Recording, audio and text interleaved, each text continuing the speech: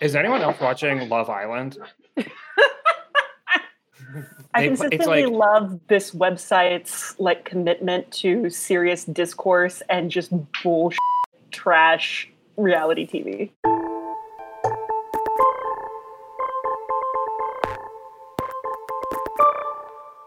Hello and welcome to the 538 Politics Podcast. I'm Galen Druk, and today we're again talking about the politics of the coronavirus and efforts to mitigate it. The number of COVID cases in the US is surging, largely due to the Delta variant. During the summer trough, we were seeing 10 to 15,000 reported cases per day, but that number is now up to 60,000 and rising.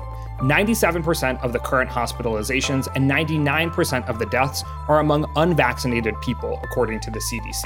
So while there have been breakthrough cases amongst vaccinated people, the vaccine is still overwhelmingly effective at preventing severe cases and death. As of right now, 58% of Americans 12 and up are fully vaccinated, and the vaccination rate has fallen from over 3 million vaccinations per day in April to about 500,000 per day now. In response to the rise in cases, the CDC recommended this week that vaccinated people wear masks indoors in places with significant community spread. Nearly 2/3 of US counties qualify under that CDC guideline. The federal government and some states are also taking measures to try to increase vaccination rates, particularly amongst public employees and healthcare workers. So today, we're going to talk about what Americans make of the rise in cases and mitigation efforts, what politicians are doing, and how that all squares with what public health experts are saying. Here with me to do that are senior science writer Maggie Kurth. Hello, Maggie. Hi. Also here with us is politics reporter Alex Samuels. Hey, Alex. Hey, Galen. And elections analyst Jeffrey Skelly. Hello, Jeff. Hey, Galen. So, Jeff, I know you have been digging into some of the polling on where Americans' heads are at with this news. To start off, how worried are Americans at this point about the recent increase in COVID cases? I think the takeaway from the data that we're seeing in polling is that Americans are maybe moderately more worried. There was an Ipsos poll that showed an 11-point increase in sort of a concern about returning to normalcy and returning to normal life activities since May. So maybe that would suggest the concern is up in response to the Delta variant.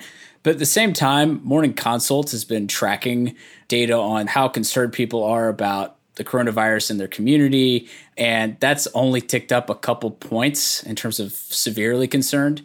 To me, that just suggests that people are, yes, a little more worried, but that doesn't mean that I think the potential dangers of the Delta variant have really struck home and have scared a lot of Americans more than they were already worried.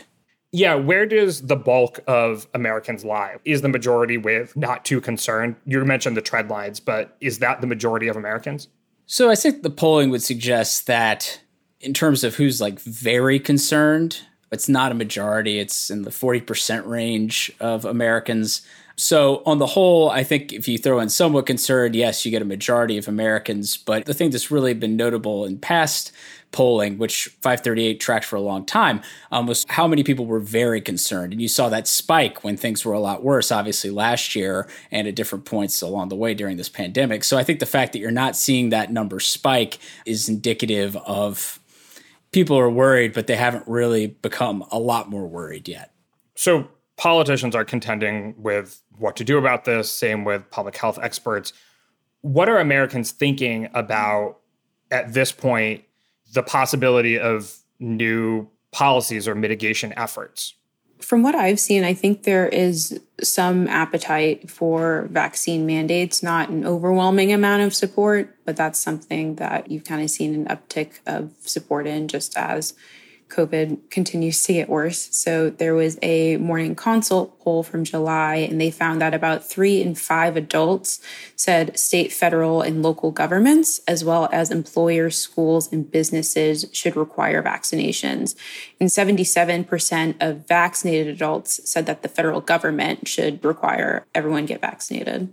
Yeah, the Kaiser Family Foundation polling on this has made it seem to me as though people's opinions about vaccination requirements really differ a lot based on where you would be applying that kind of requirement.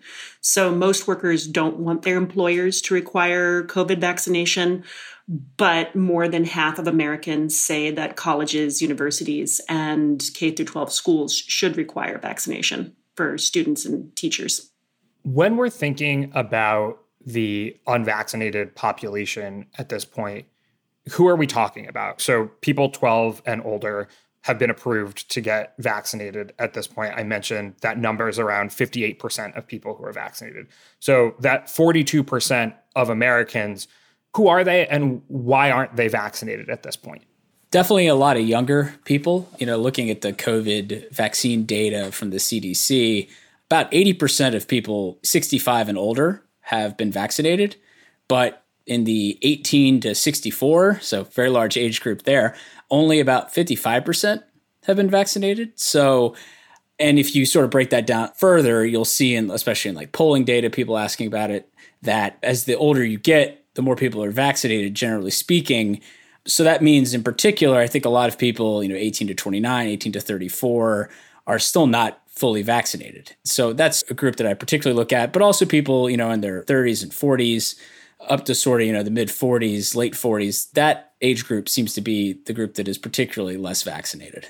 There is also a partisan element to this too. Of course, not all Republicans are necessarily vaccine hesitant, but most vaccine hesitant Americans are Republican. And that's something that I'm also digging into for a separate story. But to Maggie's point about the Kaiser Family Foundation, they looked specifically at the demographic profiles of people who were not vaccinated. And some of the most common profiles of these people are age was one, to Jeff's point, but then also most people in this group were white. They identified as Republicans. They did not have college degrees, and they were most likely to be based in the suburbs.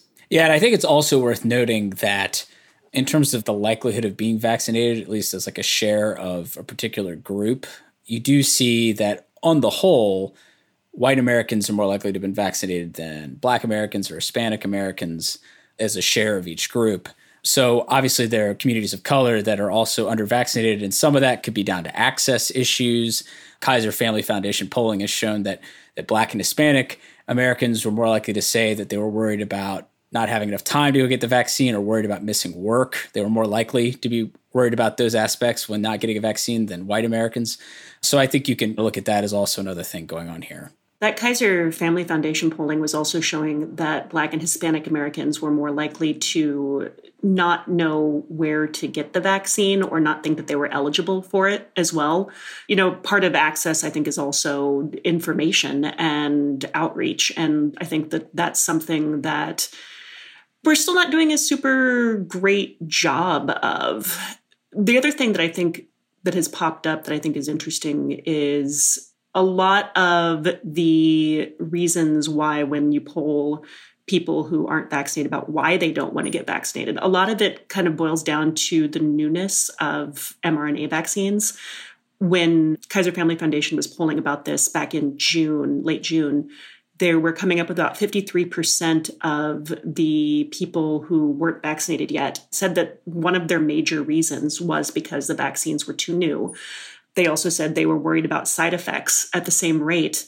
And 20% of them said that it being too new was the main reason they hadn't gotten vaccinated, which is the biggest single reason why anybody wasn't getting vaccinated in that group. The last thing I wanted to say on this is among the unvaccinated population, there's a distinction between people who are just refusing outright to get vaccinated versus others who are taking more of like a wait and see approach. And the Kaiser Family Foundation found that those two groups are very, very different. So the former group, the group that's like, I refuse to get vaccinated, again, they tend to be white, Republican, and between 30 to 49 years old. The latter group that's taking more of a wait and see approach, it's a bit more diverse. It included 39% of Democrats, 22% of Black adults, and 20% of Hispanic adults. And something that I found surprising was 72% of the respondents in this group were between the ages of 18 and 49. Okay, so with that in mind, understanding the dynamics of people who are not vaccinated at this point, how persuadable are that 42% of Americans? What are people thinking in terms of how close we can get to full vaccination? Well, I think one interesting thing that was turning up in the Kaiser data was that full authorization from the FDA is going to make a pretty big impact on those wait and see folks. 49% of them said that they would be more likely to get the COVID vaccine when that FDA approval comes through. Yeah, and going to that Kaiser data, they were looking at 3 big things that convinced vaccine skeptics to get vaccinated. And the 3 main buckets they found were, 1, when they see millions of other Americans getting vaccinated and being safe in the aftermath, that was a big draw. The second was hearing words of encouragement from friends, doctors, family members. And then lastly, it was learning that if you are not vaccinated, you might not be able to participate in certain things that vaccinated people are going to be able to do. Yeah, and I think to Alex's point about there being 2 groups, there's this group that's hesitant or taking a wait and see approach, and then there's a group that's very much like ardently refusing to get the vaccine. I think that first group, people wait and seeing, you can convince them, I think, to get the vaccine. And there are other things. I know Kaiser also mentioned another thing might be having mobile vaccine units, for example, serving, under-vaccinated areas. That sort of thing could get people to get vaccinated.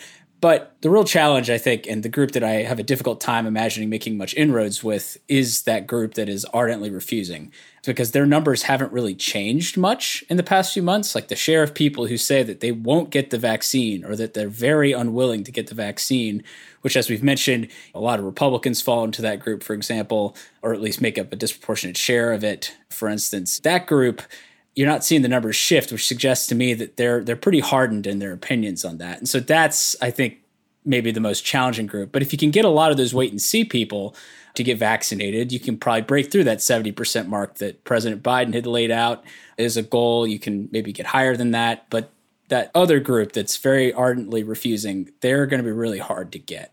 I also want to come back to some of this data just a little bit, because 2 of the other things that stood out to me as things that would make people who are not vaccinated more likely to get the vaccine are stuff like providing free childcare during vaccination and to recover from side effects.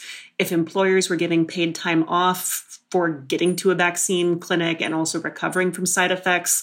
I mean, we know that the side effects of these vaccines can be kind of all over the place. Some people don't have anything, maybe a sore arm, and other people really just get knocked on their butts. And there are a lot of people in America for whom the space to get knocked out for 24 hours just doesn't exist. And there hasn't been a whole lot of policy, a whole lot of politics around trying to make that easier for them. For the group of Americans that is more anti-vaccine than vaccine hesitant, where do these ideas come from? Is it kind of like a grassroots feeling? Is it through media consumption, through political rhetoric? I think early on in the pandemic, we talked a good amount about some vaccine skepticism amongst communities of color that was related to historical experiments or distrust of some governmental institutions, et cetera. This group that we're talking about now, is it similarly a distrust in governmental institutions? What's going on there? So I want to talk a little bit about this paper that Joseph Osinski, who studies conspiracy theories and radicalization politics, that he just came out with this month, where he is using 2 national surveys from 2019 and 2020, and basically finding that the idea of polarization that we have, where we assume polarization is a left-right, Democrat-Republican thing, but he's finding that there's 2 kinds of polarization happening in America. There's that left-right polarization, and then there's also a polarization around that kind of conspiratorialist, populist, anti-establishment politics, and people who don't gravitate to that believe in that. And I think that kind of polarization is playing a really big role here, because you're seeing, if you listen to people, if you kind of read the rhetoric, that's the thing that's driving this more than the ideology of the Republican Party. It's more about that anti-establishment orientation than it is about actual conservative politics. Yeah, and to me, that gets into distrust of institutions, which we know it is true that a lot of the polling data I've looked at, Democrats are more likely to, say, trust medical scientists or trust the healthcare system. But sometimes it's that the Republicans have an extremely low number and Democrats just have a low number when it comes to trust. So it's not that Democrats are hugely trustful of, say, the healthcare system. They just trust it a bit more than Republicans do. And so I think that, for instance, speaks to how that lack of trust in institutions might be playing into people's fears. There are lots of attitudes out there about negative attitudes regarding the pharmaceutical industry. There's also a lot of skepticism toward media that actually is across the board. Republicans are more likely to be skeptical of mainstream media, but Democrats also aren't necessarily, super trustful or have a ton of confidence in media either. And obviously media is the one talking about the problems we're facing with trying to get the vaccine out there and trying to, in a way, encourage people to get the vaccine by writing about the consequences of not getting the vaccine. And so I could see it sort of as across the board getting at that anti-establishment sentiment that a lot of that can come from a lack of trust in institutions. And one of the things Osinski has talked about is that mistrust in institutions is not a crazy, unfounded idea. Like, there are reasons we mistrust institutions. We talked about some of that stuff already.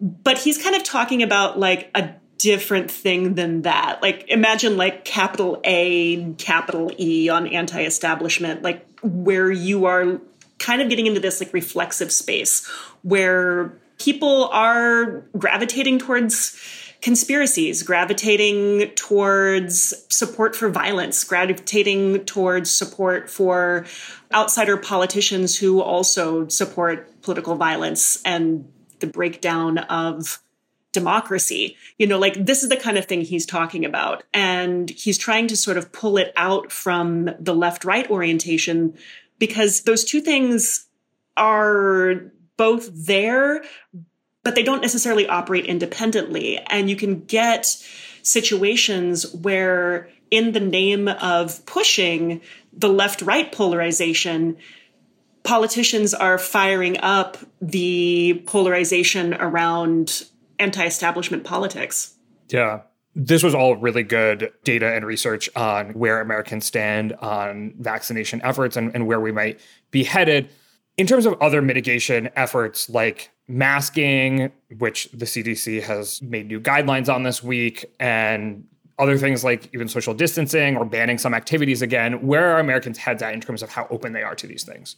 So I have seen polling that does show some openness as it relates to masking. So there was a Hill-Harris poll that was released, I think it was last week, where 74% of Americans said they support a mask mandate if there were a local spike in COVID cases. And surprisingly, that included 59% of Republicans and 53% of Trump voters and 93% of Democrats. As it relates to social distancing, I do think there's less of an appetite for that, and less Americans report doing this regularly. So I think Jeff at the top of the podcast cited that Ipsos poll, and they found that 64% of Americans said in April that they socially distanced at least once in the last week, but now only 43% of Americans say the same thing. So maybe that's because vaccines are becoming more prevalent. I'm not entirely sure.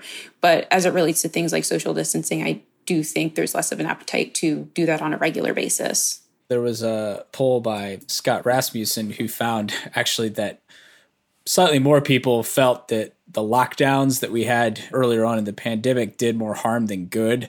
And to me, that sort of speaks to the idea that if we did get into a situation where maybe lockdowns would be the best course of action, that you might meet more resistance this time than you even met when we previously saw lockdowns to deal with the coronavirus. I mean, hopefully, obviously, we don't get into that situation again, but I know that some European countries have had to go back or have had to at least look at lockdowns again. I think Australia has been dealing with very bad circumstances too. So, but it's out there, like if we did get into another bad situation with a real spike in cases and things were really bad in some parts of the country, the politics of a lockdown, an actual lockdown, might be poor. Yeah, I think Australia and France, at least, have both had pretty big protests over going back into lockdowns, which is somewhat counterproductive to the goal of the lockdowns. Yeah. And in terms of some of the challenges of polling on coronavirus, because as we've talked at length, some of the disparities in terms of reacting to COVID restrictions might have actually caused some polling error in 2020. And so when you poll these things, it's a bit tricky. Like you might be reaching a population that is more prone to be enthusiastic about COVID restrictions or at least accepting of COVID restrictions. But also there's a difference between expressed concern and actual behavior. In the Ipsos poll that you mentioned earlier on, concern has ticked up a little bit, but people's actual behavior in terms of the extent to which they're socially distancing or wearing masks and so on hasn't increased at all, even as some concern has gone up. So I would be curious to see what reactions will be like to the CDC guidelines and any further restrictions, mitigation efforts we might see there. I'm also really interested in the way that you have those polls that I think Jeffrey mentioned where more than 50% of Republicans said they would support mask mandates if there was a spike in cases. But then you have multiple states where the politicians have actually made mask mandates illegal, even on like a city level. So like that's an interesting contrast. And it makes me wonder a little bit about what happens to some of these state legislators and governors if they get into a situation where things are bad in their state and they can't do anything. Yeah, I mean, we've seen in a number of states either new legislation. I know in Ohio, for example, the Republican-controlled state legislature actually passed new limitations on the Republican governor, Mike DeWine's sort of his ability for like emergency response, limiting his powers to some extent. And actually there was a constitutional amendment in Pennsylvania that passed recently that sort of did the same thing to the governor there. And it's interesting that a lot of that has been driven, I think, by more on the Republican side of the aisle in terms of trying to limit an executive's ability to enact emergency or use emergency powers to deal with a situation like, you know, this massive health crisis the coronavirus caused, and so many states shut down last year, and a lot of Republican politicians in particular have pushed back on that, and even sometimes when the governor in question was a Republican. Yeah, to your point, Jeff, definitely in red states like Texas, there's been just a downright refusal to impose any sorts of new mandates. And I think it's probably because Republican voters overall are less likely to say that they are in support of things like mask mandates or lockdowns to begin with. But our governor, Greg Abbott, recently said that, you know, it's time for, quote, personal responsibility as it relates to masking and vaccines. And I think even in Florida, Governor Ron DeSantis pledged that there would be no more lockdowns in the state as well. This is such like a messy place politically because personal responsibility and public health, those are two kind of, I wouldn't say diametrically opposed concepts, but they don't necessarily, like the idea of like a public health program does not work on an individual by individual basis. And like that's where we're really starting to get into problems here. I do really want to get into what politicians are doing and saying. We've all gotten into it a little bit. But first, hey, I'm Andy Mitchell, a New York Times bestselling author. And I'm Sabrina Kohlberg, a morning television producer. We're moms of toddlers and best friends of 20 years. And we both love to talk about being parents, yes, but also pop culture. So we're combining our two interests by talking to celebrities, writers, and fellow scholars of TV and movies. Cinema, really. About what we all can learn from the fictional moms we love to watch. From ABC Audio and Good Morning America, Pop Culture Moms is out now wherever you listen to podcasts. People who disappear without a trace. Where is she? The most notorious murder cases in New York. Pure evil. And the most devious killers. There's a Hannibal Lecter feel to him. For chilling true crime stories, follow the True Crime NYC podcast wherever you listen. We've talked plenty about what Americans are thinking and a little bit about how politicians are responding to this new rise in COVID cases, particularly linked to the Delta variant.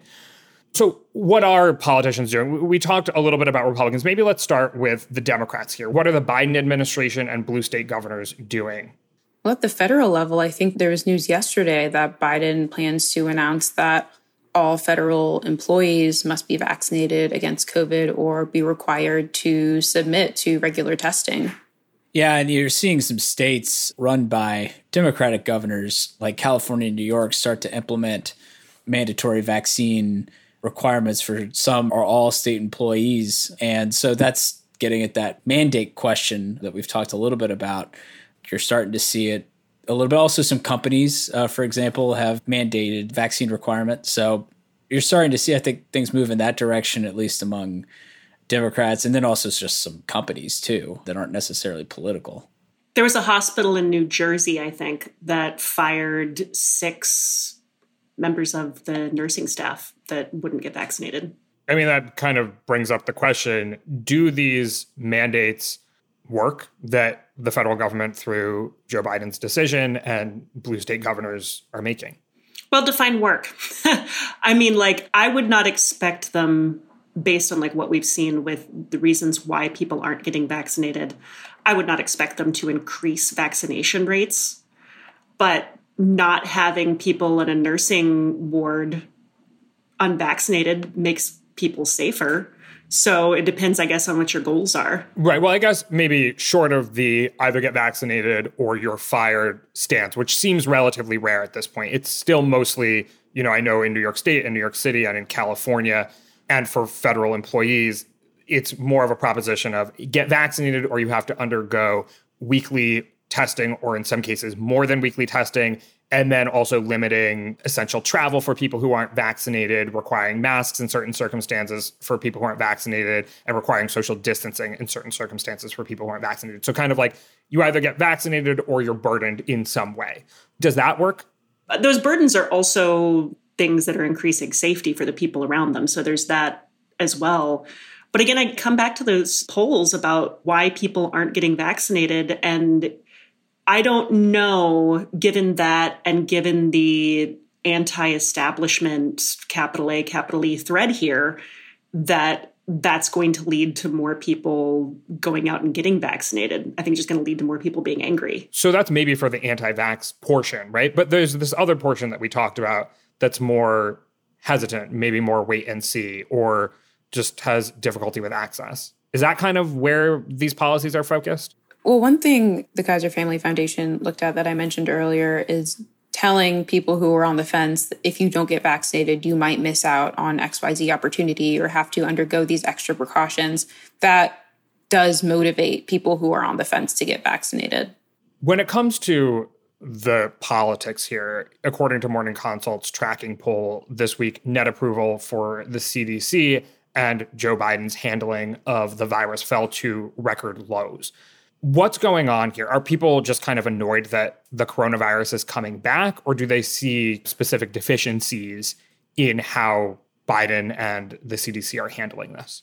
I think with the CDC, the frustration seems to be around just what people see as confusing, ever-changing guidelines. And some of that is a preventable problem that is a CDC-owned goal, and some of that is just what happens when science changes. I mean, this newest mask guideline change, that's tied to science that is still in the process of being developed. There's unpublished studies that the CDC has been doing that they started to notice that vaccinated people had higher levels of virus that they were carrying around than had been the case with earlier variants of COVID, and are kind of taking steps to do something about that, assuming that higher levels of virus that you're carrying around means you're more likely to be infectious to others. Because if you guys will recall, getting rid of the mask guideline was largely based on research that was showing that vaccinated people couldn't spread the virus around very efficiently. So science changes. And if you're going to follow the science, guidelines changes with the science. And also, the CDC has not done a really great job throughout this entire pandemic of being transparent and explaining that. When it comes to the situation that Biden is in, his handling of the pandemic has long been one of his standout areas in the polling. What's going on there? I mean, that might be somewhat regression to the mean, just approval-wise. He's been president for a while. Things have improved to some extent, but things aren't maybe going quite as swimmingly now, and there's worry about this Delta variant coming back, and at least a slight uptick in concern if though we discussed earlier, it's not necessarily a particularly large one so far. So, maybe COVID fatigue to some extent, and so maybe that's pushed Biden's approval on the coronavirus down to some degree. To be clear, though, it's still overwhelmingly positive. It's just not as positive as it used to be, because he polls better on his handling of COVID than pretty much any other issue. Yeah. So I want to come back to the Republican side of the equation here for a little bit. It seems like we've seen increased messaging from Republican lawmakers, governors, et cetera, that encouraging people to get vaccinated. Why is that? What's going on within the Republican Party right now and how they're viewing their efforts against COVID and the politics of COVID? Well, we know from research on changing people's minds and strongly held beliefs that what they hear from elites within their cultural groups, within their political groups, is one of the best ways to make those changes. So I would assume that somebody in the Republican Party is aware of that data and is trying to play to that. Yeah, I've just found the change in tone pretty startling. I'm not entirely sure why or what sparked it. Part of it could just be what we talked about earlier. A lot of vaccine skeptics are Republicans, and Republican lawmakers want to do more to convince their base to get vaccinated. It also could just be the Delta variant. We don't know too much about that variant, and we still figure it out, maybe that just sort of lit a fire under Republicans to take this more seriously than they have been at the beginning of the pandemic. I do think it's worth noting that this change in tone, or at least change in emphasis, might be a better way of putting it. It strikes me that in some cases it's been governors, Republican governors, Republican senator like Mitch McConnell, the Senate Minority Leader. But this doesn't necessarily mean that some of the more conservative Republican members in the House who have said a lot of vaccine skeptical or even anti-vaccine made those sorts of statements. I'm not really sure that they've necessarily changed their tune all that much. So I think it's sort of a mixed bag, and I think it'll be interesting to see where it goes from here in terms of that messaging. But I have noticed that, for example, there was a lot of coverage of this open letter or whatever that Sarah Huckabee Sanders, who's running for governor in Arkansas, wrote, and she was trying to talk about it being the Trump vaccine and this accomplishment by Trump and that people should take the Trump vaccine, which is obviously a political framing in that way, and try to build more Republican support for it. But she's running for governor in Arkansas. And so I think for executives, particular statewide officials, there may be more of a desire to get Republicans vaccinated, or at least sort of push that message, than maybe among House members who have represent a smaller place. They're beholden to primary voters to some extent, and maybe want to appeal to maybe a more extreme part of their party base than, say, those statewide officials do. Yeah, to come back to the anti-establishment thing, it's not really been the anti-establishment Republicans telling people to get vaccinated. So again, we maybe have found another way to chip away at the people who are I don't know, maybe at some point, but it's probably another thing that's not going to do much with the ones that are really strongly against it. Yeah, I think in a lot of cases, the people who have been very vocal about getting vaccinated as the Delta variant surges, Republicans who have been vocal about it, were vocal about it kind of earlier on in the pandemic when the vaccine initially came out, right?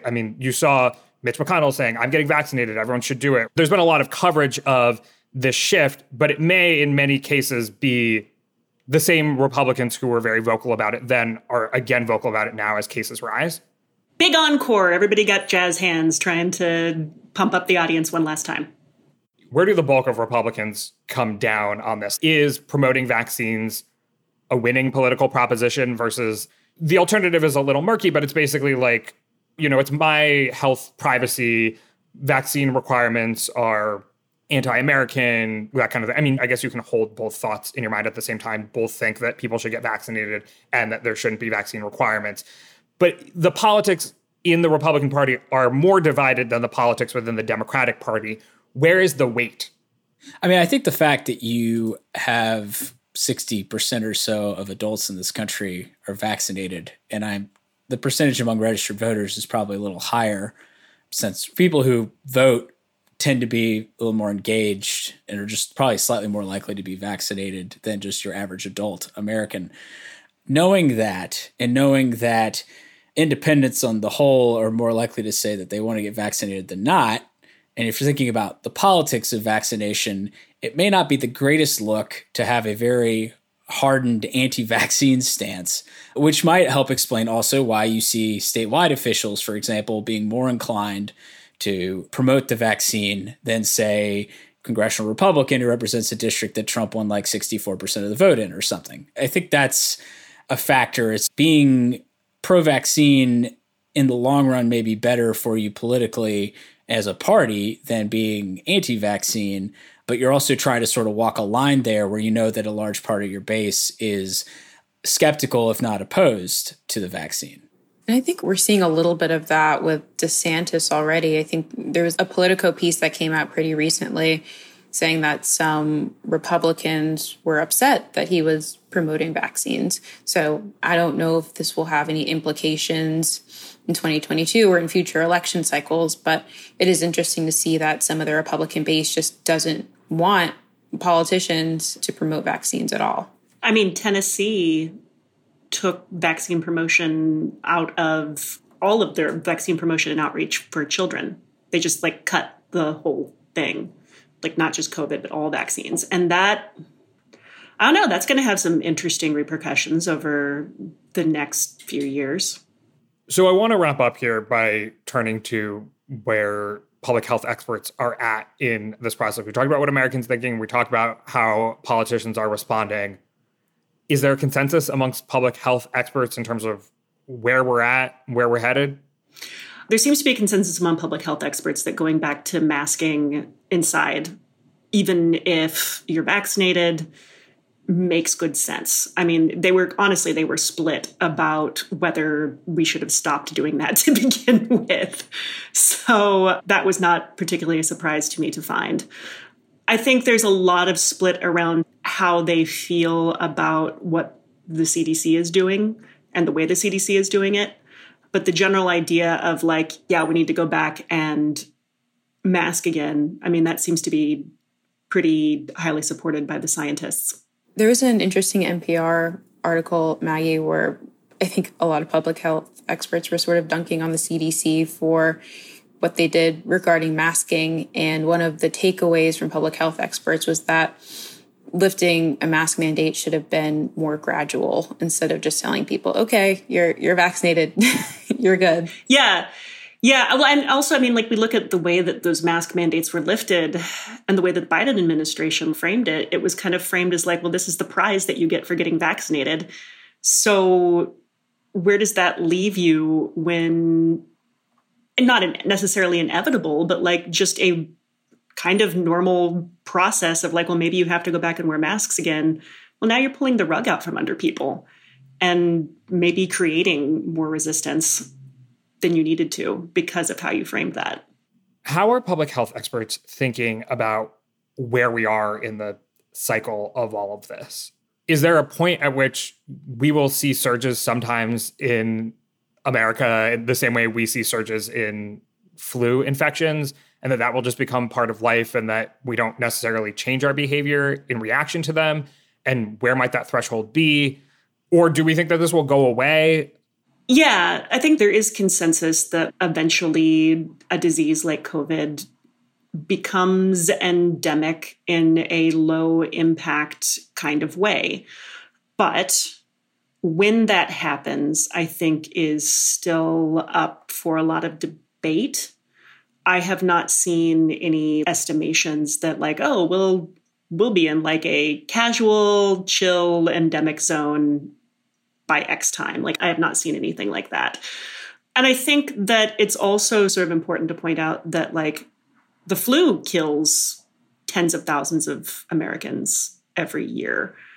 And so some of this benchmark is less about when does it kill less people and more like when do we stop caring that it kills tens of thousands of people every year, which is a weird benchmark to set for yourself.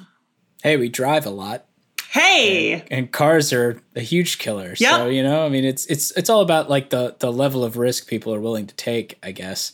It is, yeah. Well, I mean, I think there's an analogy to draw here to like old religions and new religions. Like all religions have mythology that's a little goofy, But if you've been around for long enough, your goofy mythology has gravitas. And if you were a new religion, just making up your mythology, it sounds goofy. And I think there's kind of that element going on with setting your risk tolerance for something new. You know, if it's an old problem, if it's driving, if it's flu, those feel like no big deal. And if you're trying to set a risk tolerance for COVID, it feels like a much bigger deal. It feels much more impossible, and it feels much more like, what do you mean we have to be okay with people dying? We're not at that point with COVID yet in terms of it being like the flu. But I guess the question is, if we go through another spike, come down on the other side of it, do we reach that point, even if, say, the Delta variant is deadlier, which I assume it is, than the flu, you know? Yeah. I mean, in the polling, some people are already there. Yeah. I feel like I have plenty of friends that are already there. Well, and we know that it's going to get to be to an endemic level eventually, because that's what diseases do. I mean, I'm sure at this point you guys have heard about what was at the time called the Russian flu in like the 1880s that killed just a ton of people, hundreds of thousands. And scientists now think that it was the ancestor of the common cold that we get regularly, like one of the common cold viruses that goes around now. So that stuff happens, but there's both a biological and a psychological element to this. All right. Well, as far as that psychological element is concerned, we will continue tracking it the best way we know how, which is with polling. We'll continue looking at the politics and public health as well. But I think that's a good place to leave things. So thank you, Alex, Maggie, and Jeff. Thank you. Thank you. Hey, thanks. My name is Galen Druk. Claire Bidigary-Curtis is on audio editing and in the control room alongside our intern, Emma Riley. Benton Stevens is on video editing. You can get in touch, as usual, by emailing us at podcasts@538.com. You can also, of course, tweet at us with any questions or comments. If you're a fan of the show, leave us a rating or a review in the Apple Podcast Store, or tell someone about us. Thanks for listening, and we will see you soon.